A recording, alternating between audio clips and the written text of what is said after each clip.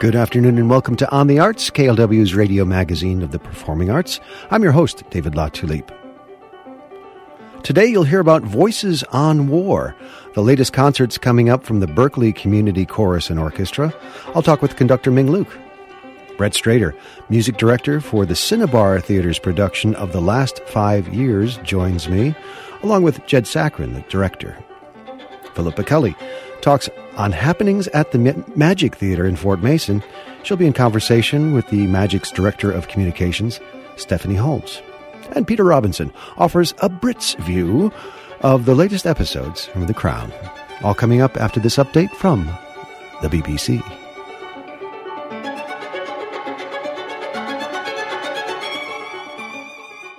Hello, I'm Moira Alderson with the BBC News. A member of Israel's war cabinet has said the military could take matters into its own hands if the world and the Lebanese government don't do more to stop the militant group Hezbollah from attacks at its northern border. Benny Gantz said time was running out for a diplomatic solution. Shaima Khalil reports from Jerusalem. Benny Gantz has warned that if the world and the Lebanese government don't act to prevent Hezbollah from firing on Israel's northern residents and to distance the group from the border, the Israeli army was going to do it. State media in Lebanon say that an Israeli airstrike has killed a Hezbollah fighter along with his 2 relatives. The attack reportedly hit a house in Bint Jbeil, a town about 2 kilometers from the border with Israel. A Hezbollah statement said one of the victims was an Australian citizen who was visiting his family. Exchanges of fire between the Israeli army and the Lebanese militant group have escalated since October the 7th. The United States is sending another $250 million in arms and equipment to Ukraine, the last tranche available without a new vote in Congress. From Washington, here's Shingai Nyoka. The military aid package includes air defense equipment, 15 million rounds of ammunition, as well as ammunition for rocket systems and artillery. And with this disbursement, the US has exhausted the funding it had set aside to help Ukraine fight the Russian invasion. The White House urged Congress to urgently pass a new funding request so as to keep Ukraine's war efforts on track and to defend territory it recaptured from Russia. President Biden has asked Congress for another $61 billion for Ukraine, but some Republicans are refusing to approve the assistance without an agreement to tighten security along the US-Mexico border. The United States and Mexico have held high-level talks on migration, a crucial issue in the US presidential election campaign. President Andrés Manuel López Obrador met a delegation led by the US Secretary of State Antony Blinken in Mexico City. Mexico's foreign minister described the meeting as very good, but gave few details. A European trial of a new antibody treatment for babies with a common winter respiratory virus indicates that hospital admissions could be slashed if the children get a single injection. Unlike vaccines, which prompt the immune system to create antibodies, nirsevimab bypasses that step, giving instant protection. The trial, involving 8,000 babies under 12 months old, showed an 83% reduction in hospital admissions for RSV, which can cause serious lung infections. Kate Parker's 2 daughters took part in the study. Jess got the antibody jab, but they both remained healthy. And I hoped that in the long term, if it was shown to be effective, that it would prevent families from their babies being ill and lots of hospitalisations. World News from the BBC. Poland's new pro-EU government has put the country's state-owned television, radio and news agency into liquidation, a week after sacking the heads of the organisations. It accuses the previous government of turning them into a mouthpiece for its policies. The culture minister said the move would let them keep operating while restructuring takes place. Thousands of people have demonstrated in Buenos Aires against a decree of radical economic reforms announced by the new Argentine president Javier Milei. The protesters demanded that the courts intervene to declare the plan unconstitutional. It scraps hundreds of economic regulations, including a price ceiling on rent. It also puts restrictions on the right to strike. Apple says it's thrilled to be able to restart sales of its latest smartwatch models to American customers after a US federal appeals court suspended a ban. The tech giant had lodged an emergency appeal after government trade regulators ruled that Apple had infringed blood oxygen monitoring patents held by the Californian company Masimo. The health firm alleges Apple poached key employees to develop the monitoring know-how in its flagship watches, which were pulled from the US market last week. The Austrian engineer Gaston Glock, who developed one of the world's best-selling handguns, has died. Bethany Bell has this report. Gaston Glock's rise began in the early 1980s when he and a team of experts developed the Glock 17, a lightweight semi-automatic gun made mainly of plastic. The weapon, which was easy to assemble, rapidly sold throughout the world. Gun control advocates criticised Gaston Glock for popularising powerful guns. The reclusive Mr. Glock rarely responded. In July 1999, he survived an attempt on his life when an investment broker who managed his assets tried to have him killed by an attacker with a hammer. That's the latest. BBC News. Welcome to On the Arts, KLW's weekly radio magazine of the performing arts. Lots to talk about on today's show, but to start with, the Berkeley Community Chorus and Orchestra presents, sadly, a timely concert with the theme Voices on War and presents two works. Sam Wu's The Wind Blows Full of Sand, a premiere and a work that was commissioned by the BCCO, and Michael Tippett's oratorio, A Child of Our Time. That work is a secular oratorio by Tippett, who also wrote the libretto. It was composed between 1939 and 41 and was inspired by events that profoundly affected Tippett. The assassination of a German diplomat by a young Jewish refugee in 1938, and the Nazi government's subsequent reaction to the assassination, which was in the form of a violent pogrom against Germany's Jewish population, better sadly known as Kristallnacht. Tippett's oratorio deals with these incidents in the context of the experiences of all oppressed people, and it carries a strongly pacifistic message of ultimate understanding and reconciliation, something the world needs a lot of these days. Wow. Written in 41, and as the French say, plus ça change, plus c'est la même chose. Here to tell us more about the concert is a frequent flyer here on The Arts, someone I call one of the busiest guys in the biz, the music director of the Berkeley Community Chorus and Orchestra, Ming Luke.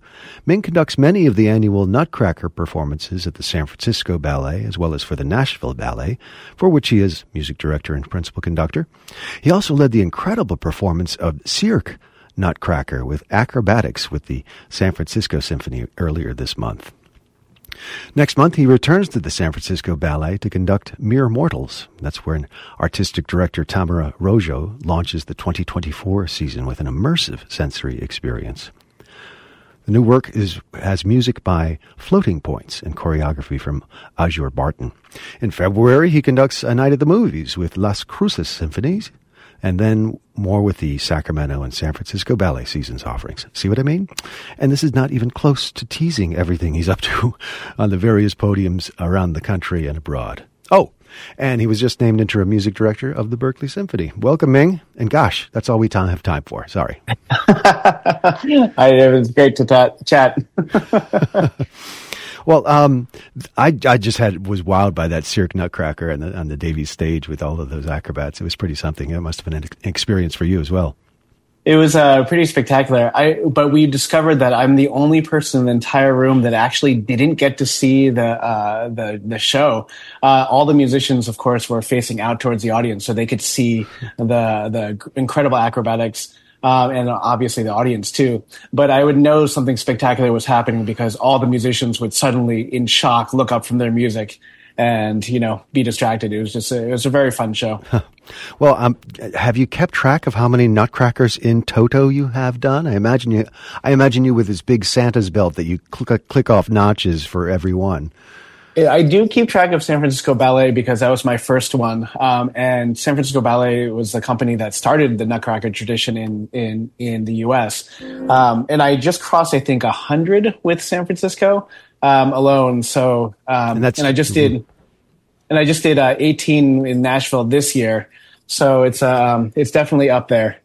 More this week, too, right, with the ballet? Yep. I have a show in just 3 hours, actually, Nutcracker with the San Francisco Ballet. Keep up that right arm muscle. Well, it's such a pleasure to discover Michael Tippett's work that will be featured on the BCCO program next week, A Child of Our Time. Now, he divides the work into 3 large parts. Tell us about them. Yes, this piece was divided into 3 parts. It actually corresponded to a newspaper article he was reading about the events that were happening at the time. And they really fall into, it's very much a structure like you would find in a Bach Passion or an oratorio. But instead of chorales that create these little anchor points, he uses 5 spirituals. And as you noted, it's split into 3 parts. And the first part really is just setting the background. The second part is more storytelling. And then, of course, the ending is a little bit of moralizing and wraps everything up together. But the interesting thing about this work is that we actually didn't program this in response to some of the day's events. This was actually something that was left over from pre-pandemic programming that it got delayed until now. But every single time I read a review of this work going back to its premiere, the reviewers say the same thing, which is that this is a very timely piece at a very important moment in history. And the fact that this piece being performed now has such direct connections to our the worldwide events happening right now is very not only was obviously important, but it is also very it is a little bit it is a very powerful piece right now. Yeah, I always tend to be a bit cynical this time of year with all these songs of peace on earth. There's never been peace on earth. Never has been. It would be nice. And I'm sure we learn a lot from this, sadly, how history repeats itself in this work by Michael Tippett. Well, let's hear a brief part from the part 1 of Michael Tippett's A Child of Our Time. Is Evil Then Good? Again, in this first part of several pieces, the general state of affairs in the world as it affects all individuals, minorities, classes, races, man at odds with his shadow, the darker side of personality. Here is Evil Then Good from A Child of Our Time. Then more with Ming Luke.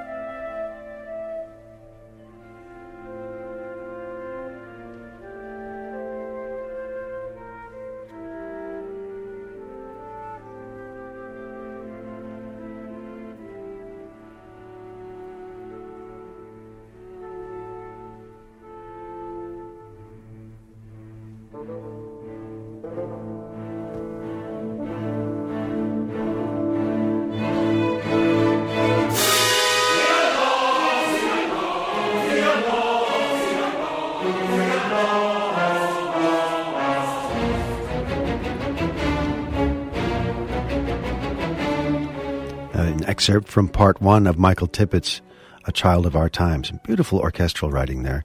Is Evil Then Good? That was Sir Colin Davis conducting the London Symphony Orchestra in a live performance. Ming Luke leads the forces of the Berkeley Community Chorus and Orchestra for Voices on War Friday, January 5th at 7:30, the 6th and 7th at 3 p.m.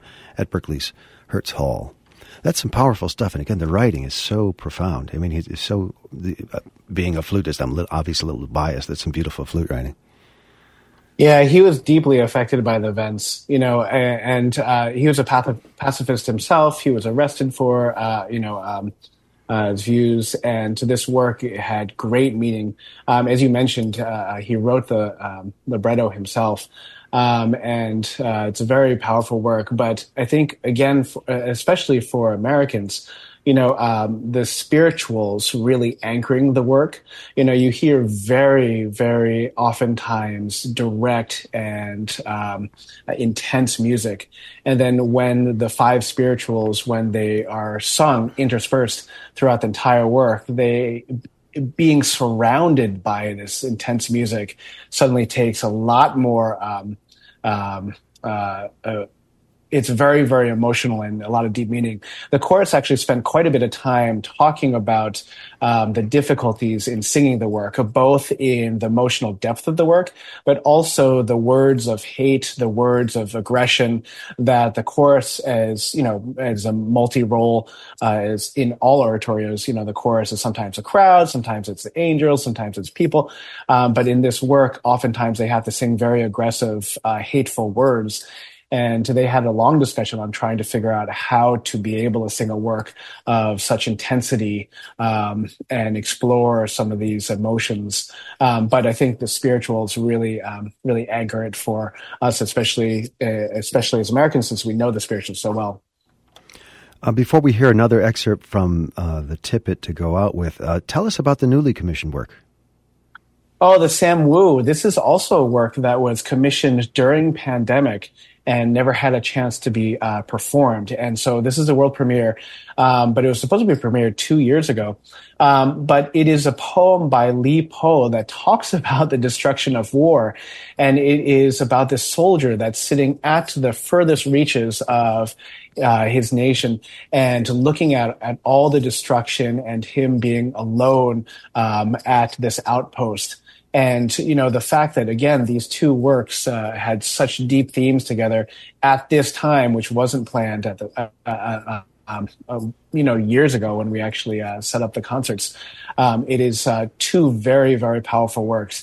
Where the Tippett is much more full and very in your face, the Wu is incredibly atmospheric and thoughtful. And transforms itself from this very ethereal opening into a little bit more close-up view of war and back to, again, a philosophical end. It's an absolutely gorgeous work. And then I should note that we added a third program, which is Suspiri by Elgar. And this is a work that he wrote in response to World War I. And so, again, the theme being the voices of artists during war, and the commentary and the themes and emotions that are brought up. It's a very, it seems like it's going to be a very powerful concert. Voices on War, the Berkeley Community Chorus and Orchestra, Friday the 5th through the 7th. Information at bcco.org. Before I let you go, Ming, and of course, with everything that's going on, we'll have you back soon. Tell us about what we're going to hear to go out with, a spiritual of anger that incorporates one of those spirituals, Go Down Moses. Well, I think, with spirituals, I think, sometimes we listen to them and we sort of get enamored and swim in these beautiful sonorities and songs, but the deeper message is often coded with spirituals. And so in this, with this spiritual, of course, Go Down Moses, where they're talking about the enslavement during Egypt's time, it had direct relationship, obviously, to the enslavement during the colonial times. And so it was often used as a message. You couldn't tell off your captors, but you could tell a story about Moses in Egypt being, trying to be freed. And so this acknowledges it. We don't say just a spiritual that's, beautiful and et cetera. This is actually a spiritual of anger. This is a spiritual of resentment. This is a spiritual of trying to, advocate for oneself. And so that is, I think those again, in the Tippet, when you actually have all those themes and those aggression, and then you have the spirituals, it really digs deeper into the true meanings of what the spirituals are supposed to be. And so it's a beautiful work. That's wild. I never thought of that connection with Go Down Moses and the enslavement in Egypt. That's fascinating to learn. Okay, so thank you very much, Ming, for taking some time. Here's more music of Michael Tippet, A Spiritual of Anger. Thanks, Ming. Thank you.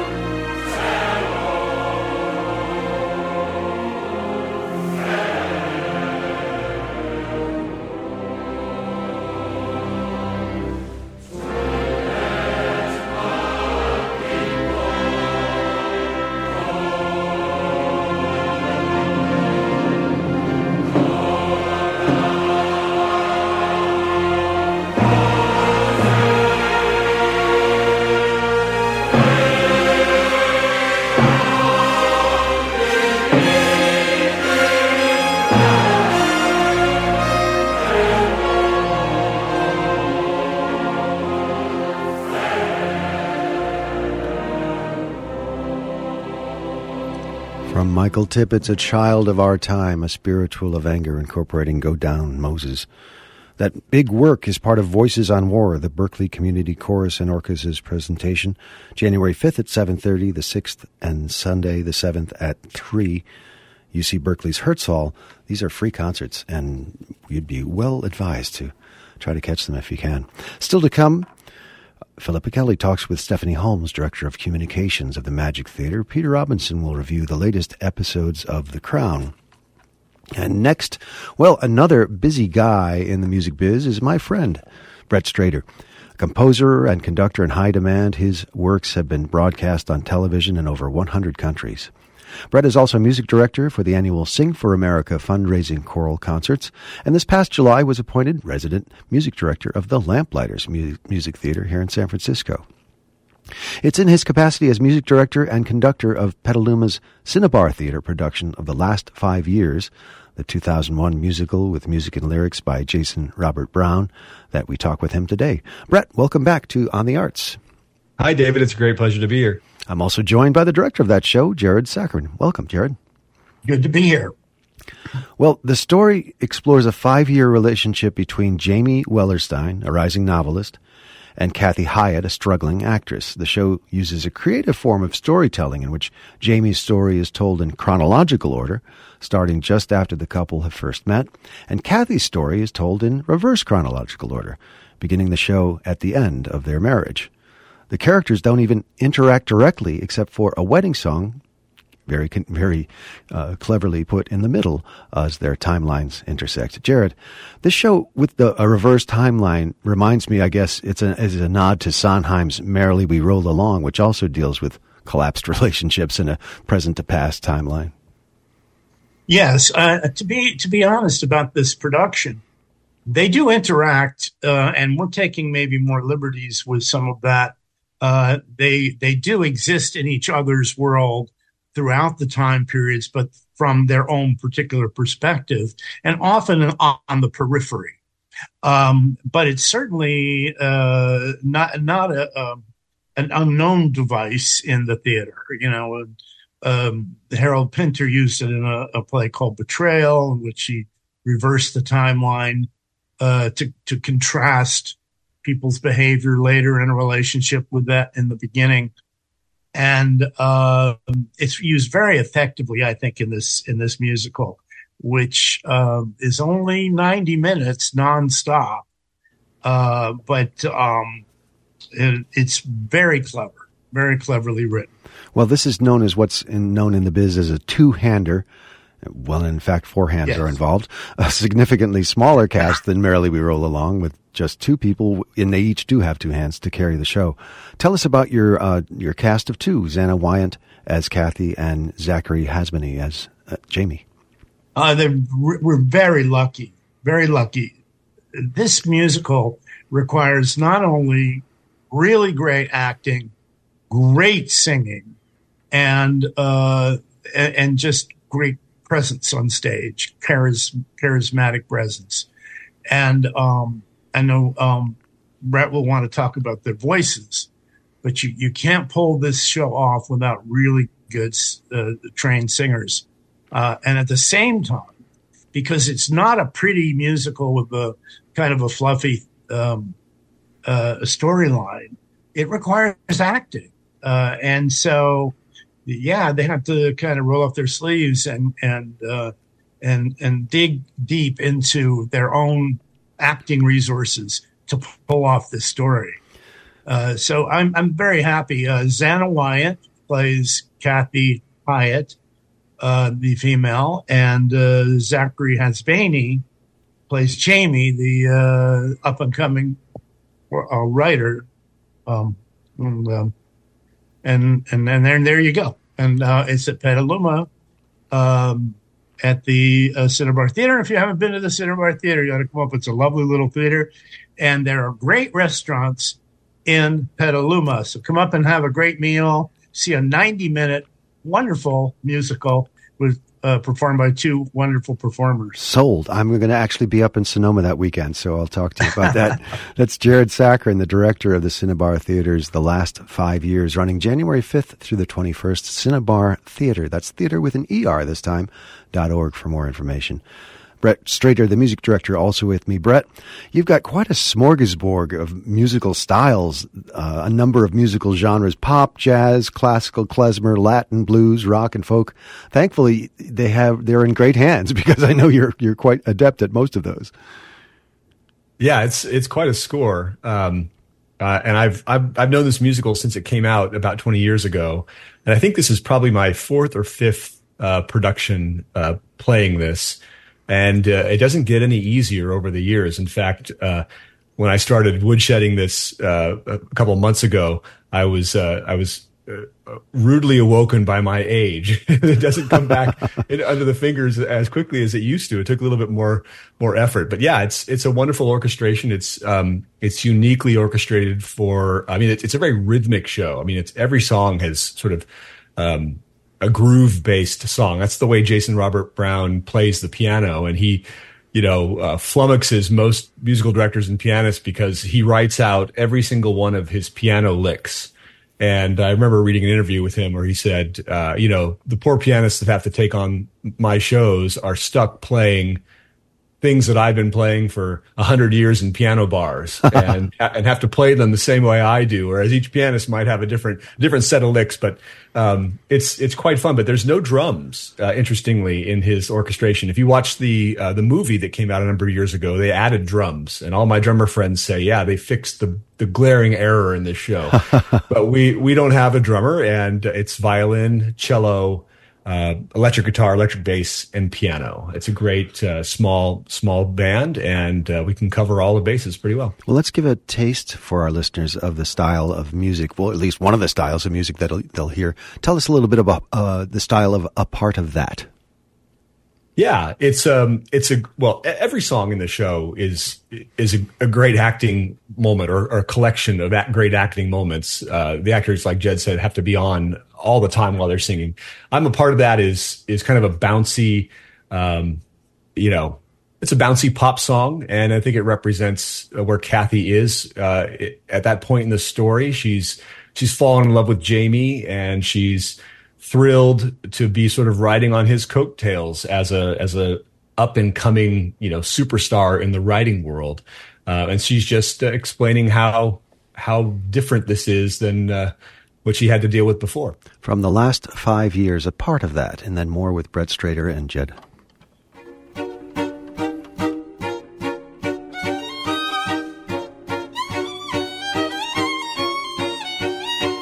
One day we're just like Leave It to Beaver.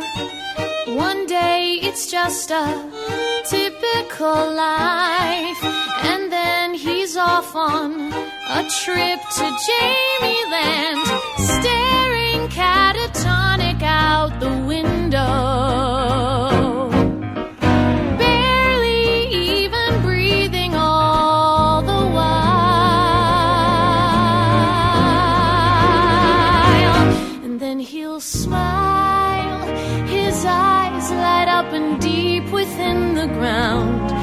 without a sound, a moment comes to life, and I'm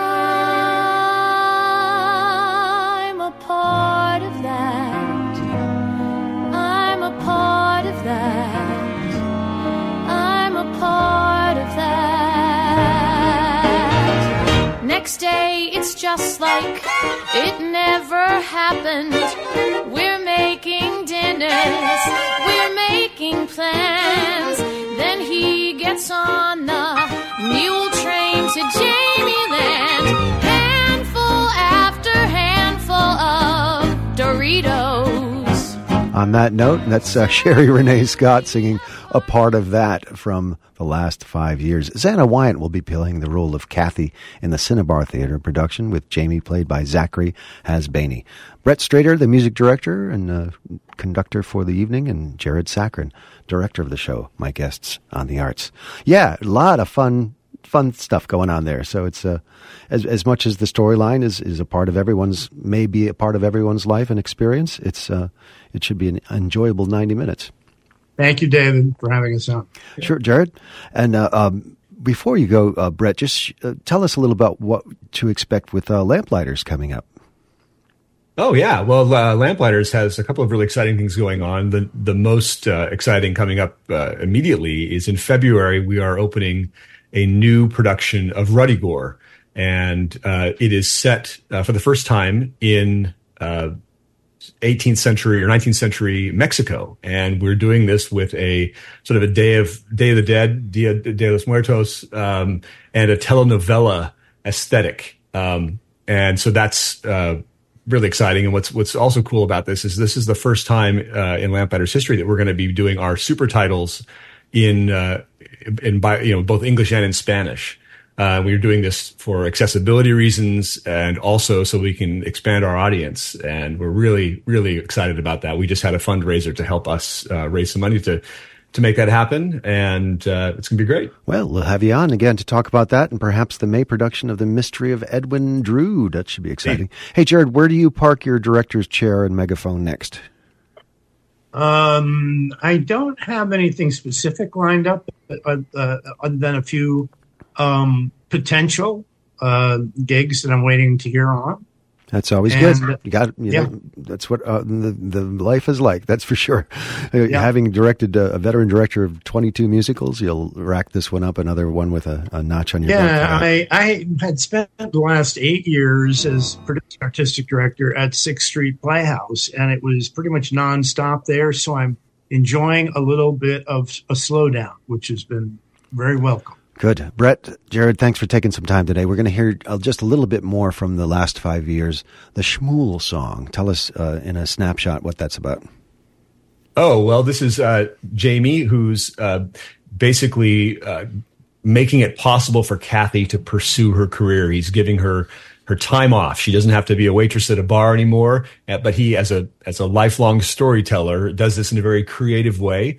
And he sets the story of Shmuel, and tells her to go out and be happy and be successful at her career. Little Christmas story. I call it The Story of Shmuel, Taylor of Klimovich.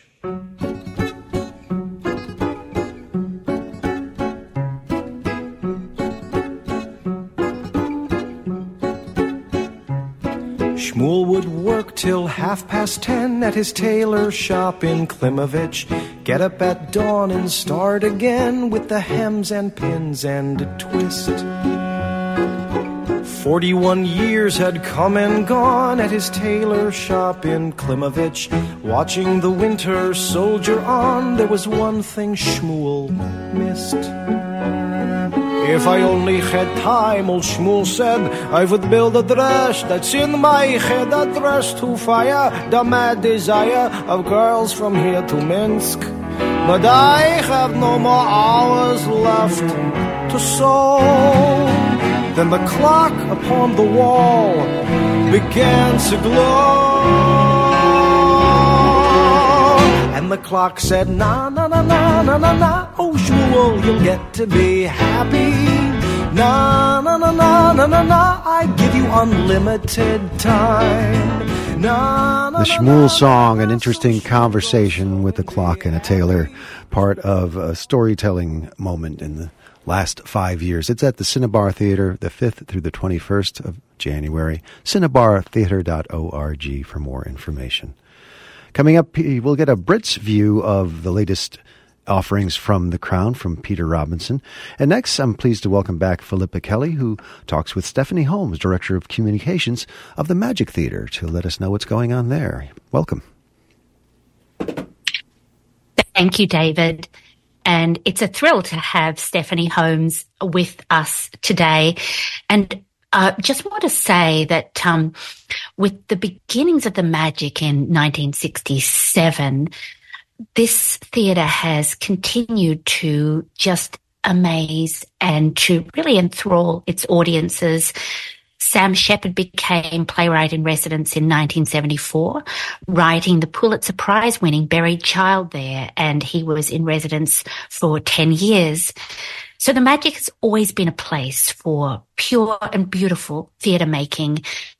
I went out there with Paul Drescher to see Oedipus El Rey in 2010, starring Sean San Jose, and that performance left Paul and me speechless, and it was a thrill to see it was the very same Sean who played Oedipus, appointed as artistic director 2.5 years ago, uplifting the theatre really in the midst of the pandemic when theatre was suffering so much and people were sticking to Zoom. And Sean was out there saying, I want to make the theatre a place where people can safely come in person to do what theatre asks and beckons us to do, to be together, watching people on stage in front of us, telling stories and laying out before us the paradoxes and complexities of our humanness. So, Stephanie, thinking of this, and welcome, by the way, before we get into the programming for 2024, what would you say is the special quality of theatre, not on Zoom, but in person? Well, Philippa, thank you so much for having me, and it's always lovely to chat with you.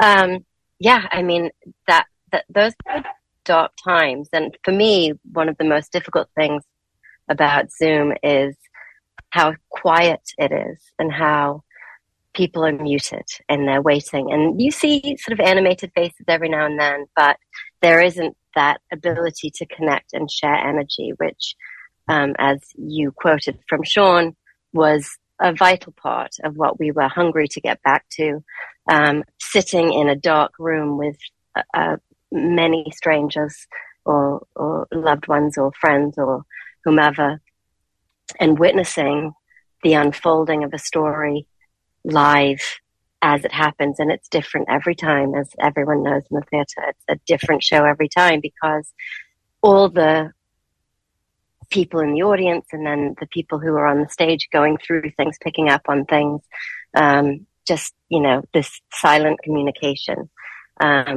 is, I think, something that we were all so desperate for, and it was vital that we got open as soon as possible so that we could share that again with people, for the performers, for the crew, for the creatives, for the front of house, for the audiences, for everybody to gather live in person.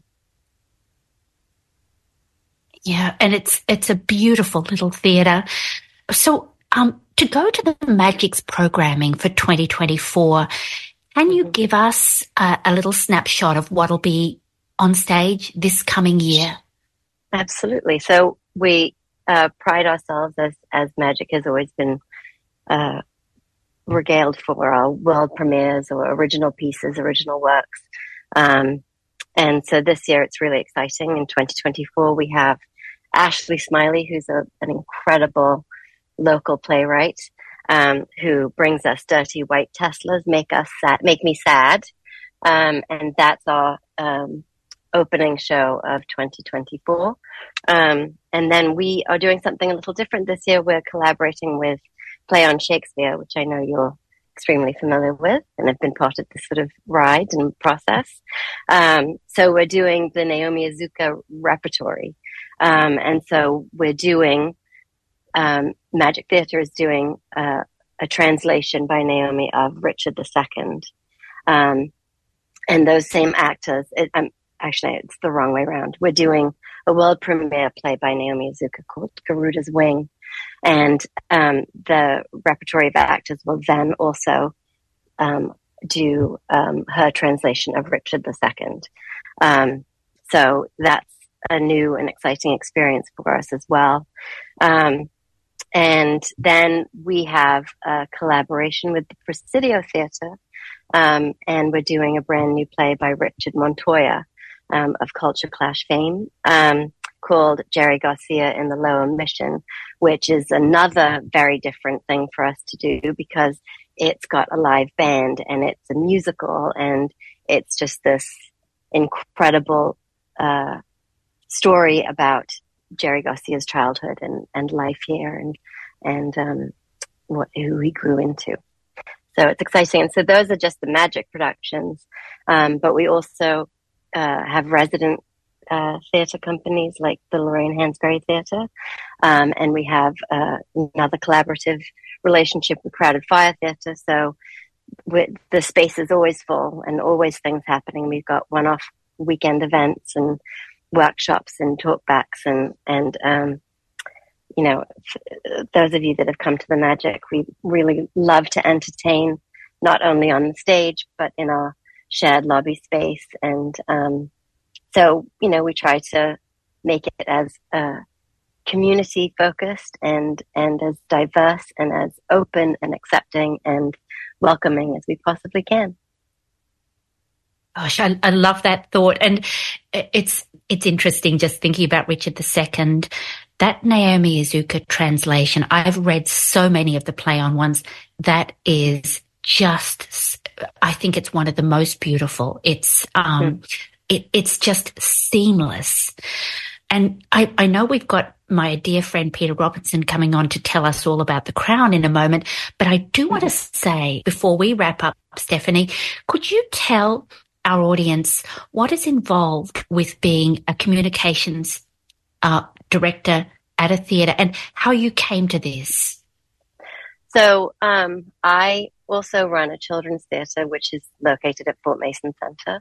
And I saw that the Magic had been looking for front of house people. And I thought that would be really fun because the children's theatre, young performers theatre, it was just sort of me and children whom I adore, and they're my family. But I also would have loved to, you know, I wanted the opportunity to share space and theatre and on a more adult and you know, older level. So I applied for this job and started off as the front of house manager and then moved on to patron services manager, and then with Sean's taking the helm, became the communications director. And so I always just describe it as I'm just very chatty. So I just talk to people and try to welcome them and make them feel comfy and at home. And to make, you know, one of the vital things about the Magic is that we want it to be accessible to everybody. And so we have dynamic pricing for all our tickets. So the cheapest ticket is $30 and the true value of the ticket would be $75. And so we have this sort of scale and then not assigned seats. People can sit wherever they like. If they get a $30 ticket, they can still sit front row center. And one of the things that we have to make it accessible is a performance pass, which has tickets, priority tickets, because right now no single tickets are available to any of our shows.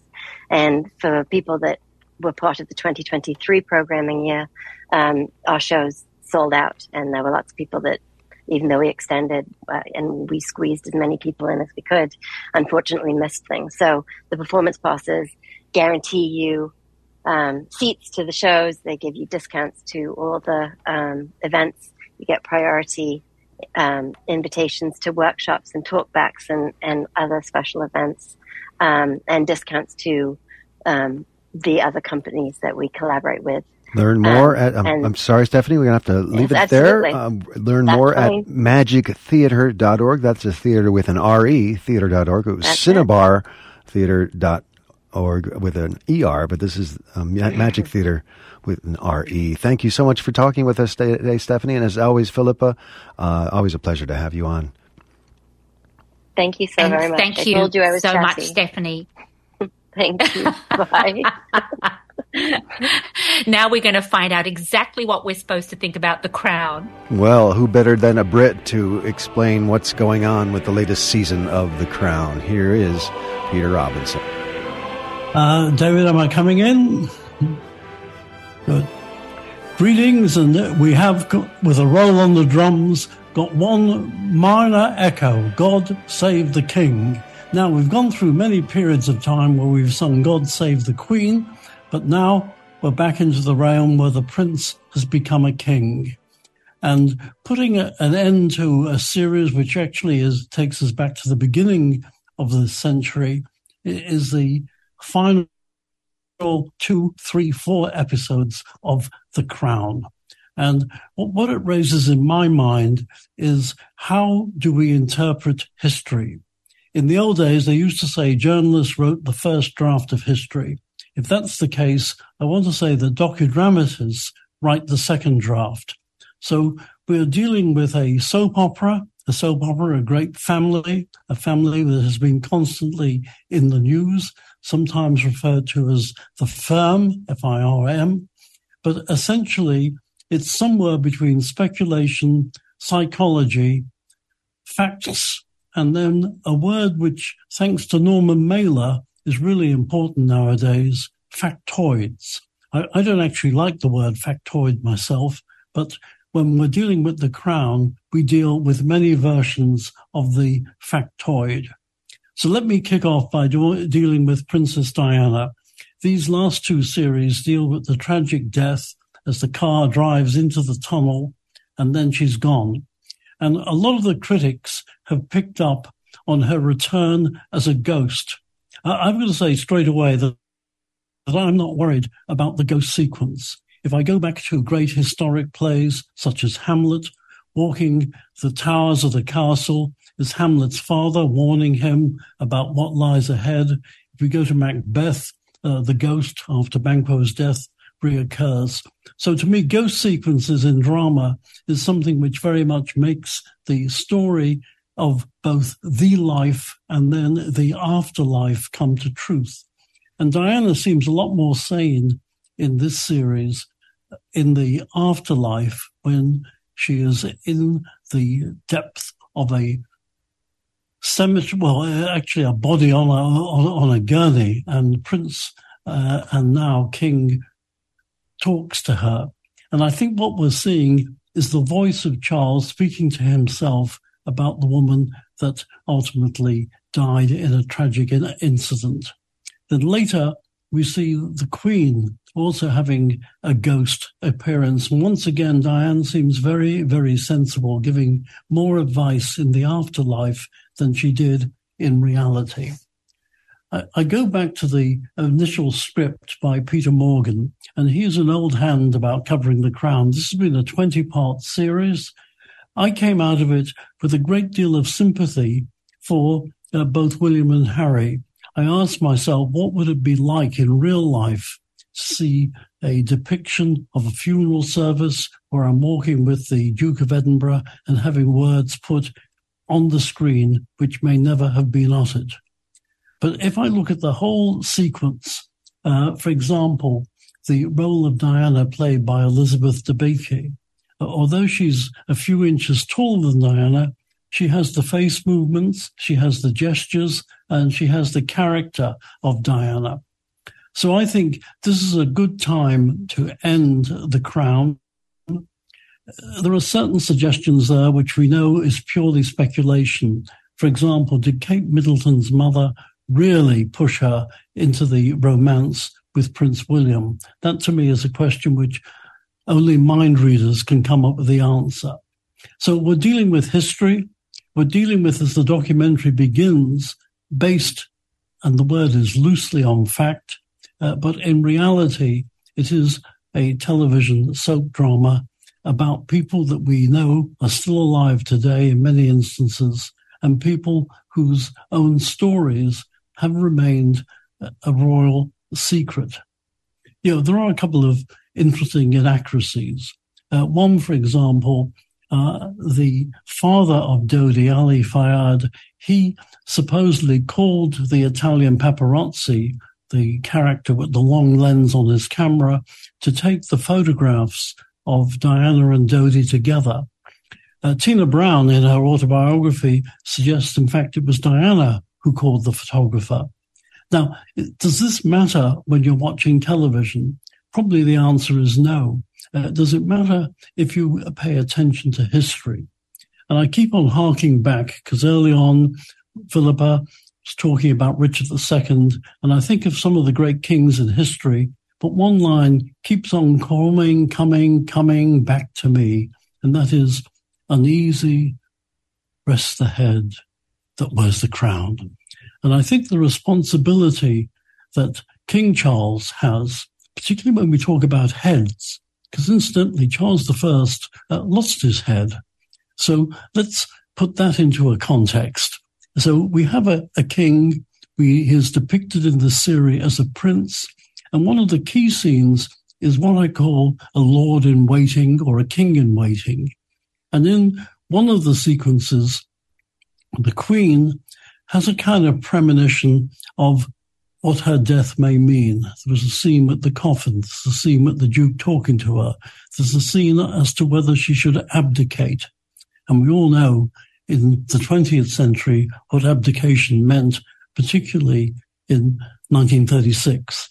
So we have a series here which I think is good acting, it's good television, it's good drama, and let's give it credit for all those things.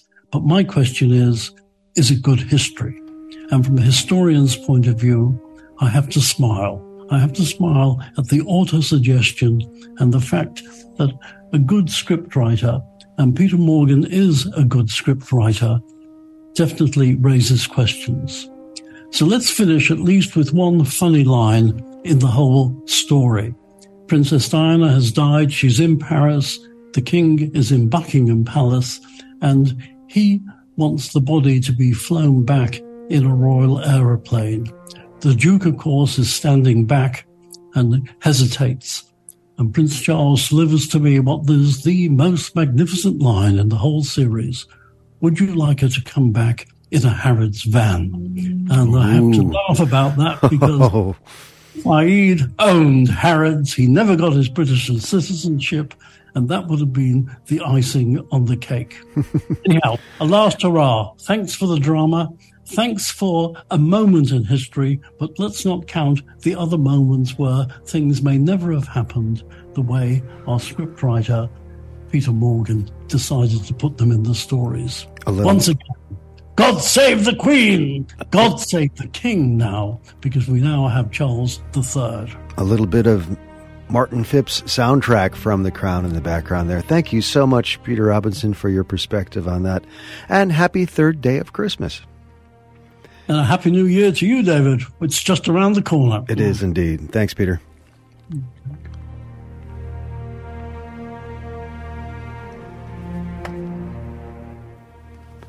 Well, among the honorees earlier this month of the Kennedy Honors was British singer-songwriter, producer, and member of the Bee Gees, Barry Gibb, rapper, singer, and actress Queen Latifah, and Dionne Warwick, as well as the actor and comedian Billy Crystal, and also acclaimed soprano Renee Fleming. So on this third day of Christmas, let's hear from her Christmas album, a song that Karen Carpenter wrote with her brother Richard, and Merry Christmas, Darling. Here's Renee Fleming and Chris Boddy.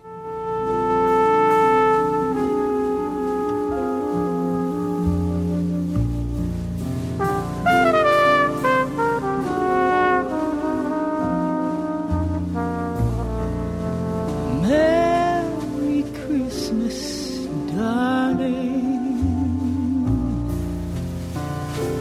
We're apart, that's true. But I can dream, and in my dreams Christmasing with you.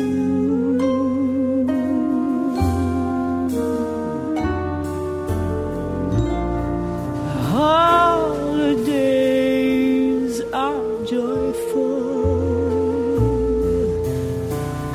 There's always something new.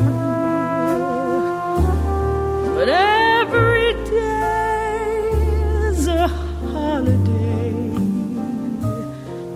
when I'm near to you. The lights on my tree, I wish you could see. I wish it every day.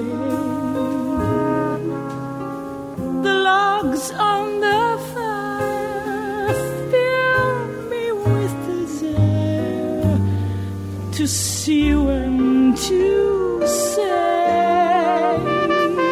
that I wish you Merry Christmas, Happy New Year too. I've just one wish on this Christmas Eve. I wish I were with you.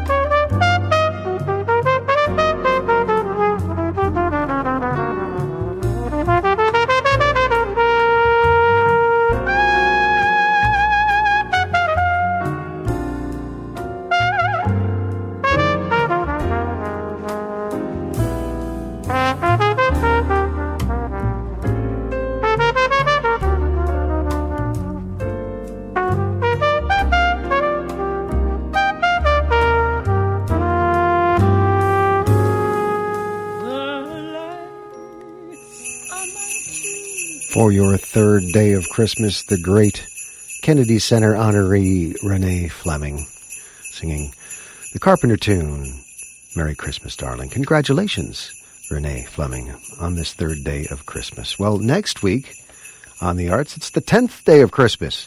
And in a nod to the Christmas story and anticipation of the arrival of the three wise men to the manger in Bethlehem and what's known as Epiphany in the Christian calendar, the 12th day of Christmas, we'll offer a recording of Giancarlo Menotti's Amal and the Night Visitors, an opera in one act by Menotti with an original English libretto by the composer. It was commissioned by the NBC and first performed by the NBC Opera Theater on December 24th, 1951 in New York City at NBC's storied Studio 8H in Rockefeller Center, now the longtime home of Saturday Night Live, where it was broadcast live on television from that venue as the debut production of the Hallmark Hall of Fame. It was the first opera specifically composed for television in the United States, so no guests next week, but some great music of Giancarlo Menotti. Hope you'll join us on that 10th day of Christmas. You've been listening to On the Arts here on KALW. Our theme was inspired by music by Paul Drescher. Our shows are archived at kalw.org. And you can always send me a note, maybe a birthday wish. I was born on the 12th day of Christmas. I'm David at kalw.org. Thanks for listening, and Happy New Year to all.